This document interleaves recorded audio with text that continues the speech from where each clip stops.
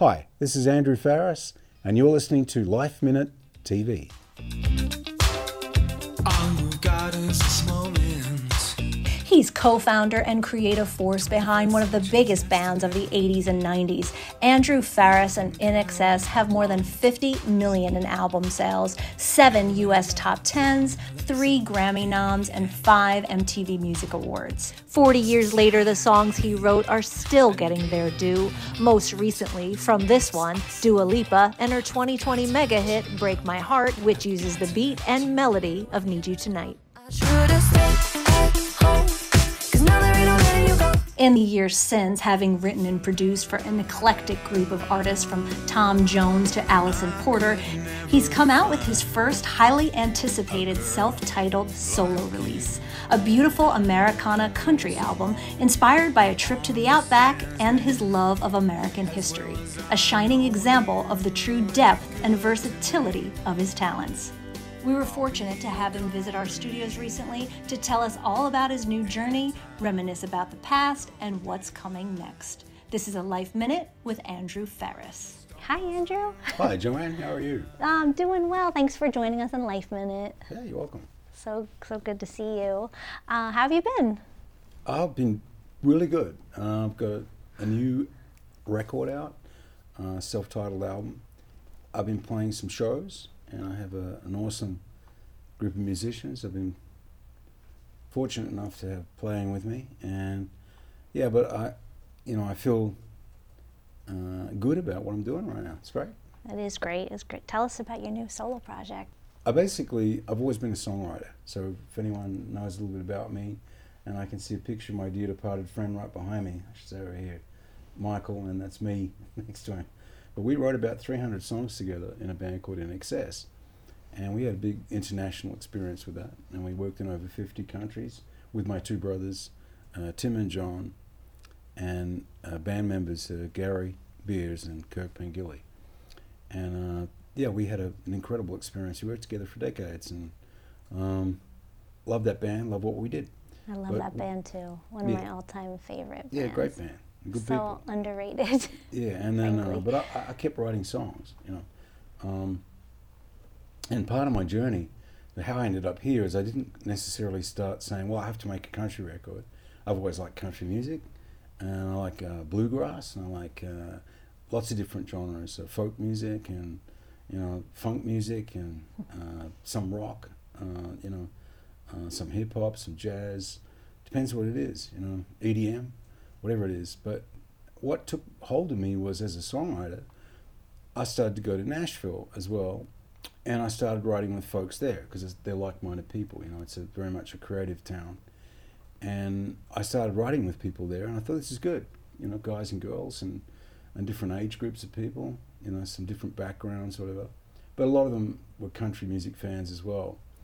But the other thing that happened to me was that I went on a horse riding adventure with my wife, Marlena, at that time. And we went down along the southwestern part of the United States, right on the Mexican border, and where Arizona and New Mexico meet, right in there. There's a little town called Portal.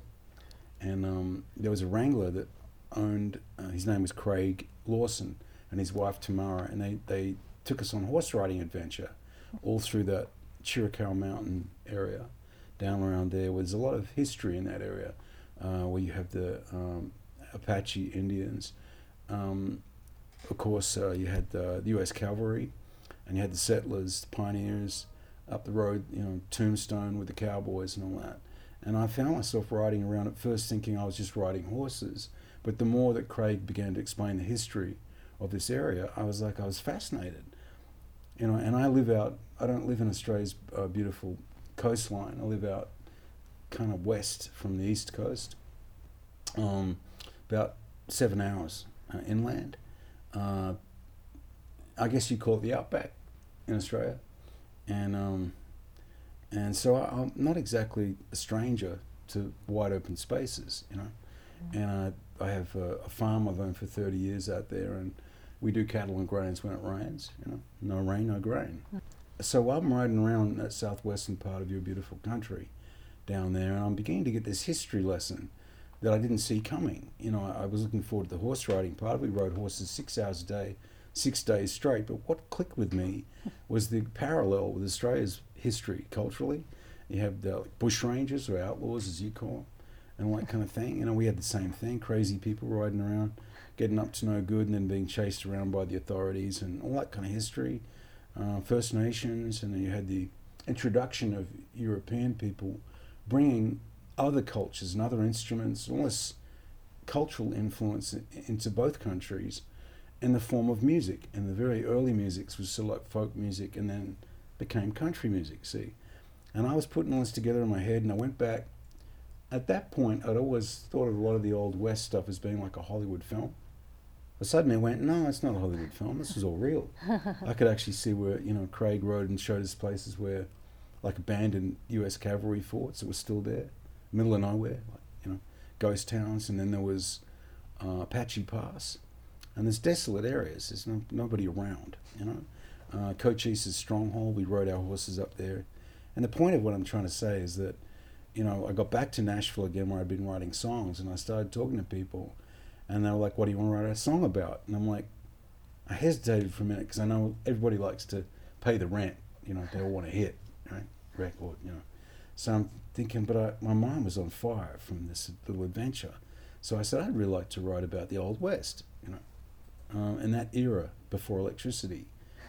And people were like, uh-oh, you know, why did I have to come to this co-write today? You know? But I said, no, I really want to. And I wrote a song called Apache Pass with a brilliant writer called Frank Myers, who's my vintage, and I'm a big fan of Frank's work. And he and I wrote this song called Apache Pass, and that was really the beginning for me, which is on my self-titled album, Andrew Farris, because I've got no imagination. But that's how I ended up starting what became my album, and then I thought, well, if I could do that once, why don't I do that again? And I looked back through a lot of my songs, and I was re-recording all the demos, and then I realized that some of the songs that I had from a long time ago, like there's a song called Come Midnight that has a lot of like Western guitar, electric guitar sort of on it, style that I wrote years ago that was really disconnected from anything I'd ever done before as a music producer or working with NXS or other artists or whatever I'd done. It was just out on its own. I thought, now it's finally time for you to be part of this, you know, that group of work. And that's kind of how I ended up doing it. And then your single, tell us about that. And Okay. tell us who your rock is. Sure. Yeah, You Are My Rock is the last, well, in the old school album vinyl record sense, is the last track on my 12-track album. And You Are My Rock is basically a song I co-wrote with my good friend Kieran Gribben. He's from County Derry in Northern Ireland originally. And but basically the song is about thanking people in your life for helping you get through whatever you're getting through. You know, could be just life, could be a special situation that you're struggling with, or even just you're happy, you're celebrating a birthday, or you know, something nice and enjoyable. You know, but that's what the song's about, just thanking people. What inspires you just as an artist in general? Ooh, I get inspiration from a lot of things. I mean, musically, I'm inspired by lots of different music genres. I think I said that a little bit before, but lyrically, I get inspired normally by events. You know, my wonderful wife, Marlena, says I talk too much about history, but I do find history interesting because a lot of it, where we're going right now, is because of things that have happened before. You know, and even though we need to live in the here and now, things are always kind of changing at the same time. And, you know, we'll look back at what we're talking about if someone does in 50 years' time, and they'll think we're funny old people that were around 50 years ago, right? But to me, lyrically, I find it intriguing looking into the past sometimes to get lyrical inspiration from, as much as in the now, you know, and not always about emotions. I feel this or she felt that, or you know, sometimes I'll go there, you know, but sometimes I'm more interested in talking about the material world, the physical world, you know.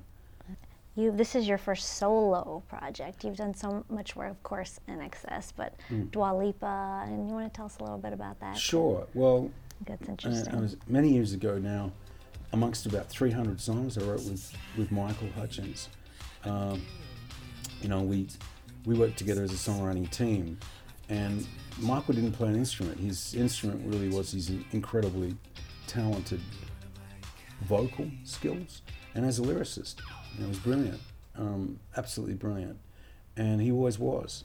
And so, but my skill sets are a bit different. I play different kinds of instruments, you know, keyboards, guitars, and harmonicas, and bass or whatever. And I'll play some percussion stuff, whatever.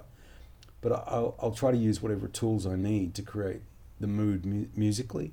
I also used to write lyrics, but because Michael had his own way of viewing the world, you know, we used to work together more.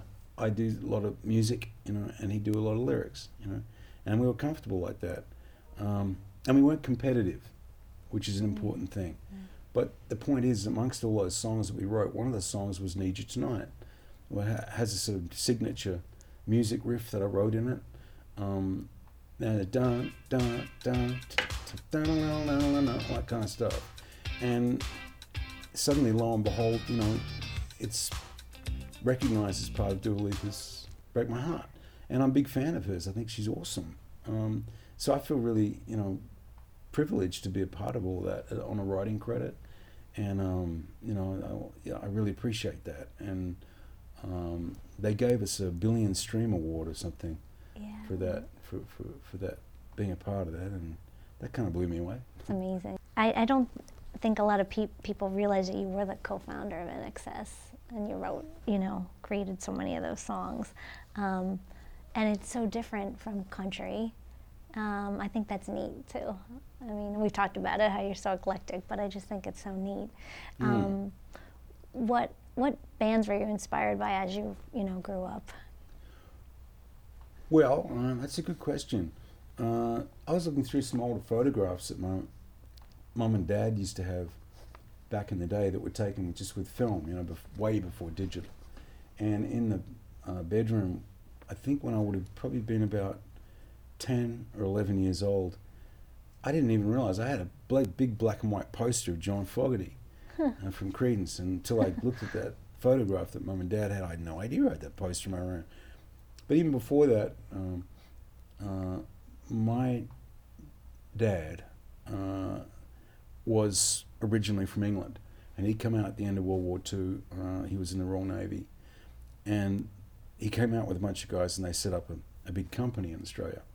He met my mother. She was from Western Australia. And then in those years, people didn't fly around in airplanes everywhere, unless you were in the military, I guess. You know, they went by ship, most people. And, or if you were very wealthy, I guess you flew. But you'd have to do a lot of stopovers to get where you were going by plane. So it would have made it prohibitively expensive, you know. So anyway, Dad wanted to take us, my two brothers and myself, back via ship, because he liked ships, because he'd been in the Navy. And so we went around, up past through the Middle East and Suez Canal to London by ship for 3 weeks. Never been so seasick in my life, I gotta tell you. I bet. I can still remember that, believe me. And but my elder brother loved it. You know, he's always loved ships and boats and all that kind of stuff. But I freaked out. I was like, whoa, I'm a land guy, definitely a land guy. But we finally got to London, and when we got there, you know, because Australians knew we were around, we got invited to go down to a variety show in 1964, and out walked the Beatles. So to answer your story, that was the first band I ever saw. Wow. Was the Beatles, yeah. And they walked out and they played and performed on a television show, and my brothers and I sat there and watched that and went, well, this is pretty amazing, you know. But it was even more amazing looking at the technology. There was like, you know, there was TV cameras moving around and people running around and lights and things just like in here, and action, like kind of stuff, you know. And I remember when we went back to Australia, and you got to understand, Perth, the city of Perth in Western Australia, I think is the most isolated city in the world geographically, anywhere in the world. Okay, because you only got Antarctica down beneath you. There's penguins there, right? And you know, you don't, and anything else around is a long way away, you know. And in those years, this is a long time ago now, so we really realised when we come back we'd been, seen something that other Oh my people God. hadn't seen. Yeah, that's amazing. Yeah, and but I think that had a big impact. But also, I always just grew up loving music. I learned to play piano when I was 9, and my brothers learned to play as well. My younger brother played drums, and my older brother Tim played classical guitar. He was classically trained. So I used to go into his bedroom when he wasn't looking and pick up the guitar. I started messing around with it. And so I taught myself. I still don't know exactly where all the notes are. I just if I like something that I'm writing, I remember what it is, or not. But I still don't know what the notes are. Wow. If I like the sound of it, I'll play it. But the keyboards, I was a bit different. I was trained for a little while classically, and then I got. I just wanted to play football as a kid. I didn't want to play instruments, So I stopped for a while, and then I hurt myself doing something stupid, being a young guy. And then my mother said to me, God bless her, she said, "Why don't you start playing the keyboard again?" See, because I was in bed, I'd hurt my leg or something. Wow. And I said, "Okay, I'll think about it, but could you do me a favor and try to find me a piano teacher that doesn't just teach me scales and how to play other people's music, but shows me how harmony works, Like if you got a C chord on the piano, its relative minor is an A minor, that kind of thing." And she was, I don't think she knew what I was talking about, but I was like, I think what I wanted to do was to play popular music, that I'd been exposed to, whether on the radio or TV, back then. And as it went along, I began to realize more and more that I was less interested in playing other people's music and more interested in how the construction of music worked.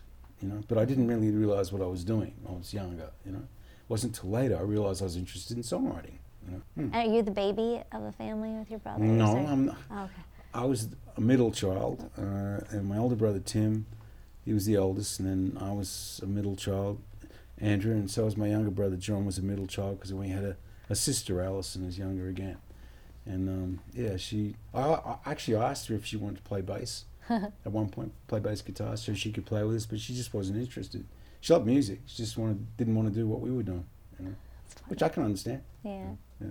It's neat how many of you are so musically inclined, though. What country artists do you like? Sure. I mean, a lot of my influences when I was a kid were because, again, growing up in Perth in Western Australia, in such an isolated city geographically in the world, is that they didn't have FM radio, they just had AM radio, and they used to put every artist on the AM radio station, right? There was only 2 or 3 of them when I was a kid, and they would put everybody on there, including country artists. It could be Johnny Cash, it could be, North to Alaska, all the older Australian folk music, pop music of the day. It could have been the Beatles, it could have been instrumentals, some little bit of classical, even some jazz, And so I thought as a kid growing up, the fusion of all that music is what music would always be like. And then as I got older, I began to realize that no, especially radio became more and more segregated. Well, you can only listen to this kind of music, or it's got to be that kind of music. And I'm thinking, why isn't it all just one music? You know what I mean? And that's part of my journey too, right? Is why can't you have fusions of music? And I think that's one interesting that you're asking about country music. That country, there's old school country, there's outlaw country, there's and then there's modern country, there's all kinds of bro country. There's all sorts of different genres within that. But when I've been playing live, I've been really enjoying, as I said before, stripping everything back to more or less acoustic instruments again, and just playing kind of old school, on old school stages. I don't mind if it's not a big, huge gig. That's okay with me. Just playing a small venue, that's fine. I love that. Sort of getting back to where I started again. Yeah. And then how did you start In Excess, and then how'd you meet Michael? Okay. Well, we were, because there was 3 Farris brothers, we called it the Farris Brothers. It just made sense. And we played together the first night at a party. We knew just by coincidence, because we lived kind of in those years where there was a large surfing community, including people from California. And there was a surf filmmaker from California that had come out, and he wanted our band to play at this party. So we played this party on the August 16th, 1977, which weirdly enough is the night Elvis died. Oh, wow. And and we did our first show that night. And we really enjoyed playing together, and everybody seemed to like it, and we left going, wow, because that was the first time we'd ever played live, right? And that went over really well. And then, but that then turned in later, we changed the name of the band to In Excess. That's how that happened. Where'd you come up with that name? Okay, well that's interesting too, because I always wondered. yeah, well we were doing a show again along a surfing community area in the north of Sydney in Australia on the east coast, and someone that we were with at the time had just said the name In Excess, and of course, you know, we were thinking it's the INEXCESS, and they're like, no, just look at the 4 letters, and we're like, that's it, that's a good name, it's clever, you know. And so we just took that, and no one seemed to think about it, you know. We went off, we'll have that, you know. But before that, how I'd met Michael was, I was in high school on the east coast of Australia, not the west coast where I was born, because Dad had got a job promotion. We moved to the east coast. In this high school I was in, Michael had come from where he lived in Hong Kong. He was born in Australia, but he'd also lived in Hong Kong, in China, for quite a long part of his life. And he had a different school uniform on, because unlike in the United States, we needed to, girls and guys wore uniforms, school uniforms, you know. And he walked through the door in a completely different school uniform, and somehow, you know, because we were the youngest in the high school, you know, the bottom level. I don't know what you guys call Freshmen. Freshmen. We call There you go. freshmen. We were freshmen. There you go. And Michael walked through the door into the courtyard of this high school, and immediately some older people sort of started like looking. They wanted to pick on him, you know. Oh. And I was always, like I said, I liked football and I played sports, and I wasn't altogether always intimidated by people. So another friend of mine and I walked over and just said, leave him alone, you know. Just, I don't know what made me do that. I have no idea. I've never been a Sir Galahad type person, but I just felt in that particular instance that I just could see that there was an injustice of some sort, you know. And somehow we pulled it off, because it didn't get any worse or any uglier. And they walked away, you know, and they left him alone, and he came and thanked me. I said, that's okay. Mm-hmm. And we didn't ever talk much in those moments when I met him.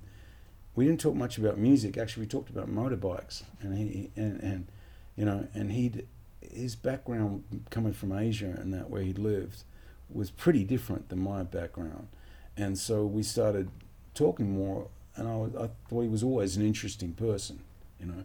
And then he went to Los Angeles. He moved with part of his family, and then he went to North Hollywood High School, Michael. And when he came back again, he was older, I was older, and his whole role had changed. You know, he had a lot longer hair, and he'd sort of become more like the person that people would recognize him now. I had changed too, you know, and I'd formed bands by that time. You know, I had my own band, you know, with other people in it, including Gary, that would later play with In Excess, and then Michael. And I said to Michael, why don't you and I try to write together? You know, write some songs, and we did. We started writing, and we just had this click thing. You know, I guess it's like other high school band stories. You know, I guess. You know. Yeah. That's neat. Mm. It's such a great. It still makes me sad thinking it's such a great loss. You know. Yeah, well, that's right. I'll tell you something interesting. Bothers me. Well, absolutely, a terrible loss. You know, especially for his family and his friends and people that cared about him, and the fans, of course, that really loved Michael. It was terrible. But I also got to say that there were some really interesting things in the early years when we first came to the United States and started playing as a band, as In Excess. And I remember in 1983, we played the US Festival in California, 250,000 people. And that's about to come out, actually, that footage of us doing that. Really? Yeah, I saw a sneak preview of that. It's pretty cool. It's a huge, big gig that freaked me out at the time. And we also played a show called Rock and Roll Tonight in that first 3 months we were touring in the United States, and that was Eric Clapton on that show with us in Simple Minds, a Scottish band. And then we'd gone, played live on television. We played well. You know, we were good, always a good live band. Yeah. Okay. Yeah. And then Ray Manzarek turns up from the Doors, the band The Doors, and he's standing at the dressing room door, and I'm looking at him going, "That's Ray Manzarek." You know? and I was 22 or 23 or something, and I said, "Hi, you know, how can we help? You want to come on in?" You know, and he said, "I just was sitting at home watching this on television, this show, and I saw your singer come on. Where is he?" I said, "He's over there in the corner of the room." I said, "Why don't you come in? He'd love to meet you." He said, "Sure." So he came in and he walked over, and then I heard him say to Michael, "I was sitting at home watching you on television, and you reminded me so much of Jim Morrison, you know, that I wanted to come say hello to you." Oh, wow. And I was pretty, and that, we'd only just been in the US for less than 3 months or something, you know, and I'm going, what is happening, you know? And I felt, and we all did, an instant connection, or something was happening. We were meant to be there, meant to be here, whatever. You know? Best band ever. One hit after the other, you know, that you don't even think of until you start thinking about, oh my gosh, oh yeah, that's an excess, that's an excess. Gotta hold on, new sensation right now. There was a time when I did not care.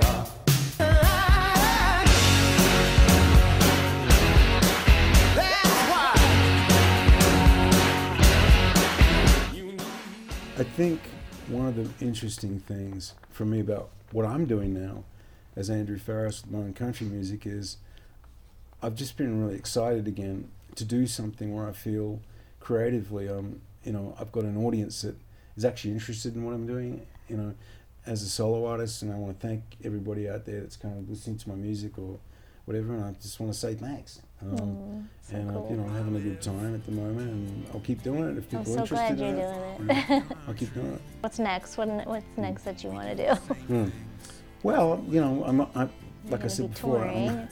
I'm a sort of I can't help it. I'm a songwriting guy. Like, I'll keep writing songs, and one of the things I'm trying to do is to trust myself more, you know, to write just on my own all the time. I mean, I had about 4 or 5 tracks, I think, on my own album that I wrote just by myself, but I'm learning to trust my instincts a bit better as a songwriter, you know, to write for me, you know.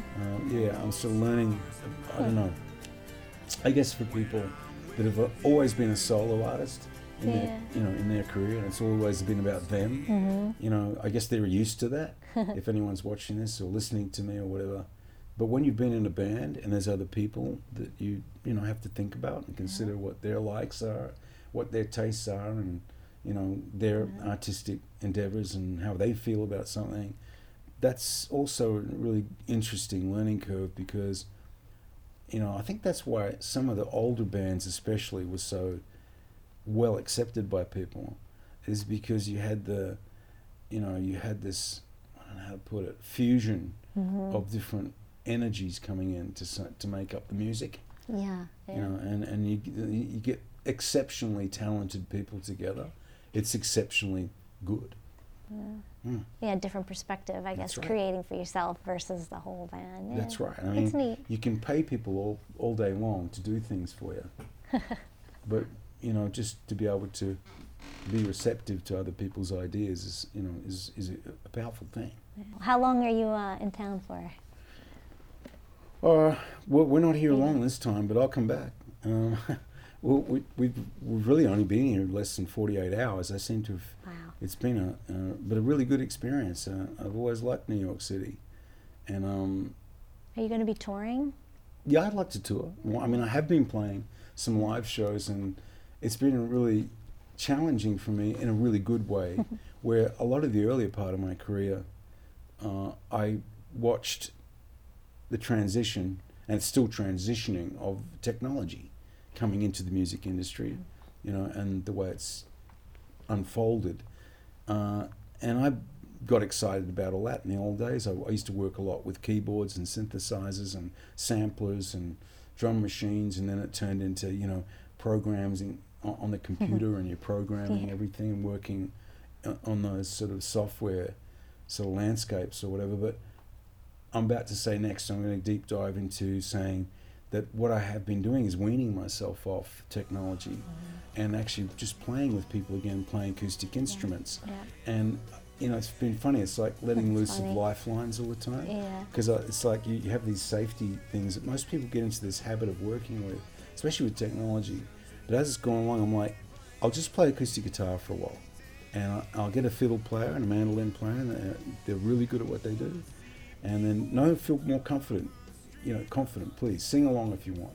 And then I'll get a bass player, and you can play an upright bass if you want, or, and actually go backwards in time more and more musically, and even vocally, I'm trying to make sure that, especially in an era where so much technology is used all the time to enhance the quality of your voice, is I'm trying to, get my act together vocally live all the time. So I sing better and improve my acoustic talents again, as best I can. Because then when you pick up an electronic instrument, it's like having the most awesome Ferrari, Because if you can play something acoustically, it's like, it's the real deal. it makes the electronic things just seem so cool. That's neat. Are people, you think, are your fans surprised about the music you're doing now? You think old INXS fans will be surprised or are surprised? Or well, I think... they get it? Yeah, I think a lot of things. I mean, I think INXS's, fans, and I'll say thank you so much for everyone that's followed everything that we've done over the years. But I think my journey is my journey. I mean, I don't know. My dad used to have a lot of sayings. One of them was no regrets. I don't regret anything I ever did with INXS. I love my experiences that we had together, and we shared things together, and highs and lows. But I'm doing something else. That's a good life lesson. Well, that's right. You do the best with what you have when you can do it. That's a good one. The other thing I should say is a lot of my influence for the visuals that I've been doing, including like my album artwork over here, and that's very cool. that artwork and especially the vinyl on a vinyl. That when I first put physical product together, someone of my vintage said, "Yeah, Andrew, it's all digital now," and I'm like, "Yeah, I know that." But I like the tangible thing with physical product. And so we had a friend of ours, Marlena, my wife, and I have a friend called Kiki Kiana, and she lives up in Montana. And she's just incredibly talented with graphic art, well, lots of things she's really talented at. But, and digital mediums. And she designed the artwork with suggestions and that Marlena and I had for the vinyl. Wow. Oh my goodness. She did all this artwork? Yeah, wow, that's beautiful. Incredibly talented. Look at this. Wow. Yeah. If I said to you, where's your music collection, what are you going to tell me? It's in my smartphone? Not me. Mine's in my basement. I Right, have a lot cool. of vinyl Okay. and DVDs down there. We that's still cool, have yeah. all shelves of DVDs. I was going to say that for me, the physical thing is goes back to when I was a lot younger, and I watched the whole progression of digital and all the rest of it. But I do like the physical, tangible thing. I think it's interesting. Plus, you can get a lot more arty just like that with it. Yeah, for sure. What I am thinking about a lot at the moment in my creative life and what I want to do next. I got some ideas about what I want to do next. I don't want to share them, but my mind is on it. Well, forget it. Yeah, that's right. But my mind is on it. Let's put it that way. I live in the now, but I'm thinking about what's coming. Yeah, so. yeah. As an artist, you're lucky if anyone likes you, or your music, or your songs, or anything, and you're fortunate to get anywhere, really. So for me to go back, I've virtually started all over again. Even though I had this, I've worked as a music producer with other artists, and I've done all sorts of things, co-written with people over the years, and of course, my experience with INXS has been invaluable for me, and I hope for them. But what I'm doing now is kind of really going back to where I originally started, I think. Yeah, with physical instruments. Well, congratulations. You're doing great. It's Thanks, awesome. Sharon. I appreciate it. And so happy you came. Such an honor and a pleasure to talk to you. Great. Yeah, great to talk to you too. To see more of this interview, visit our website, lifeminute.tv. And don't forget to subscribe to our podcast, Life Minute TV.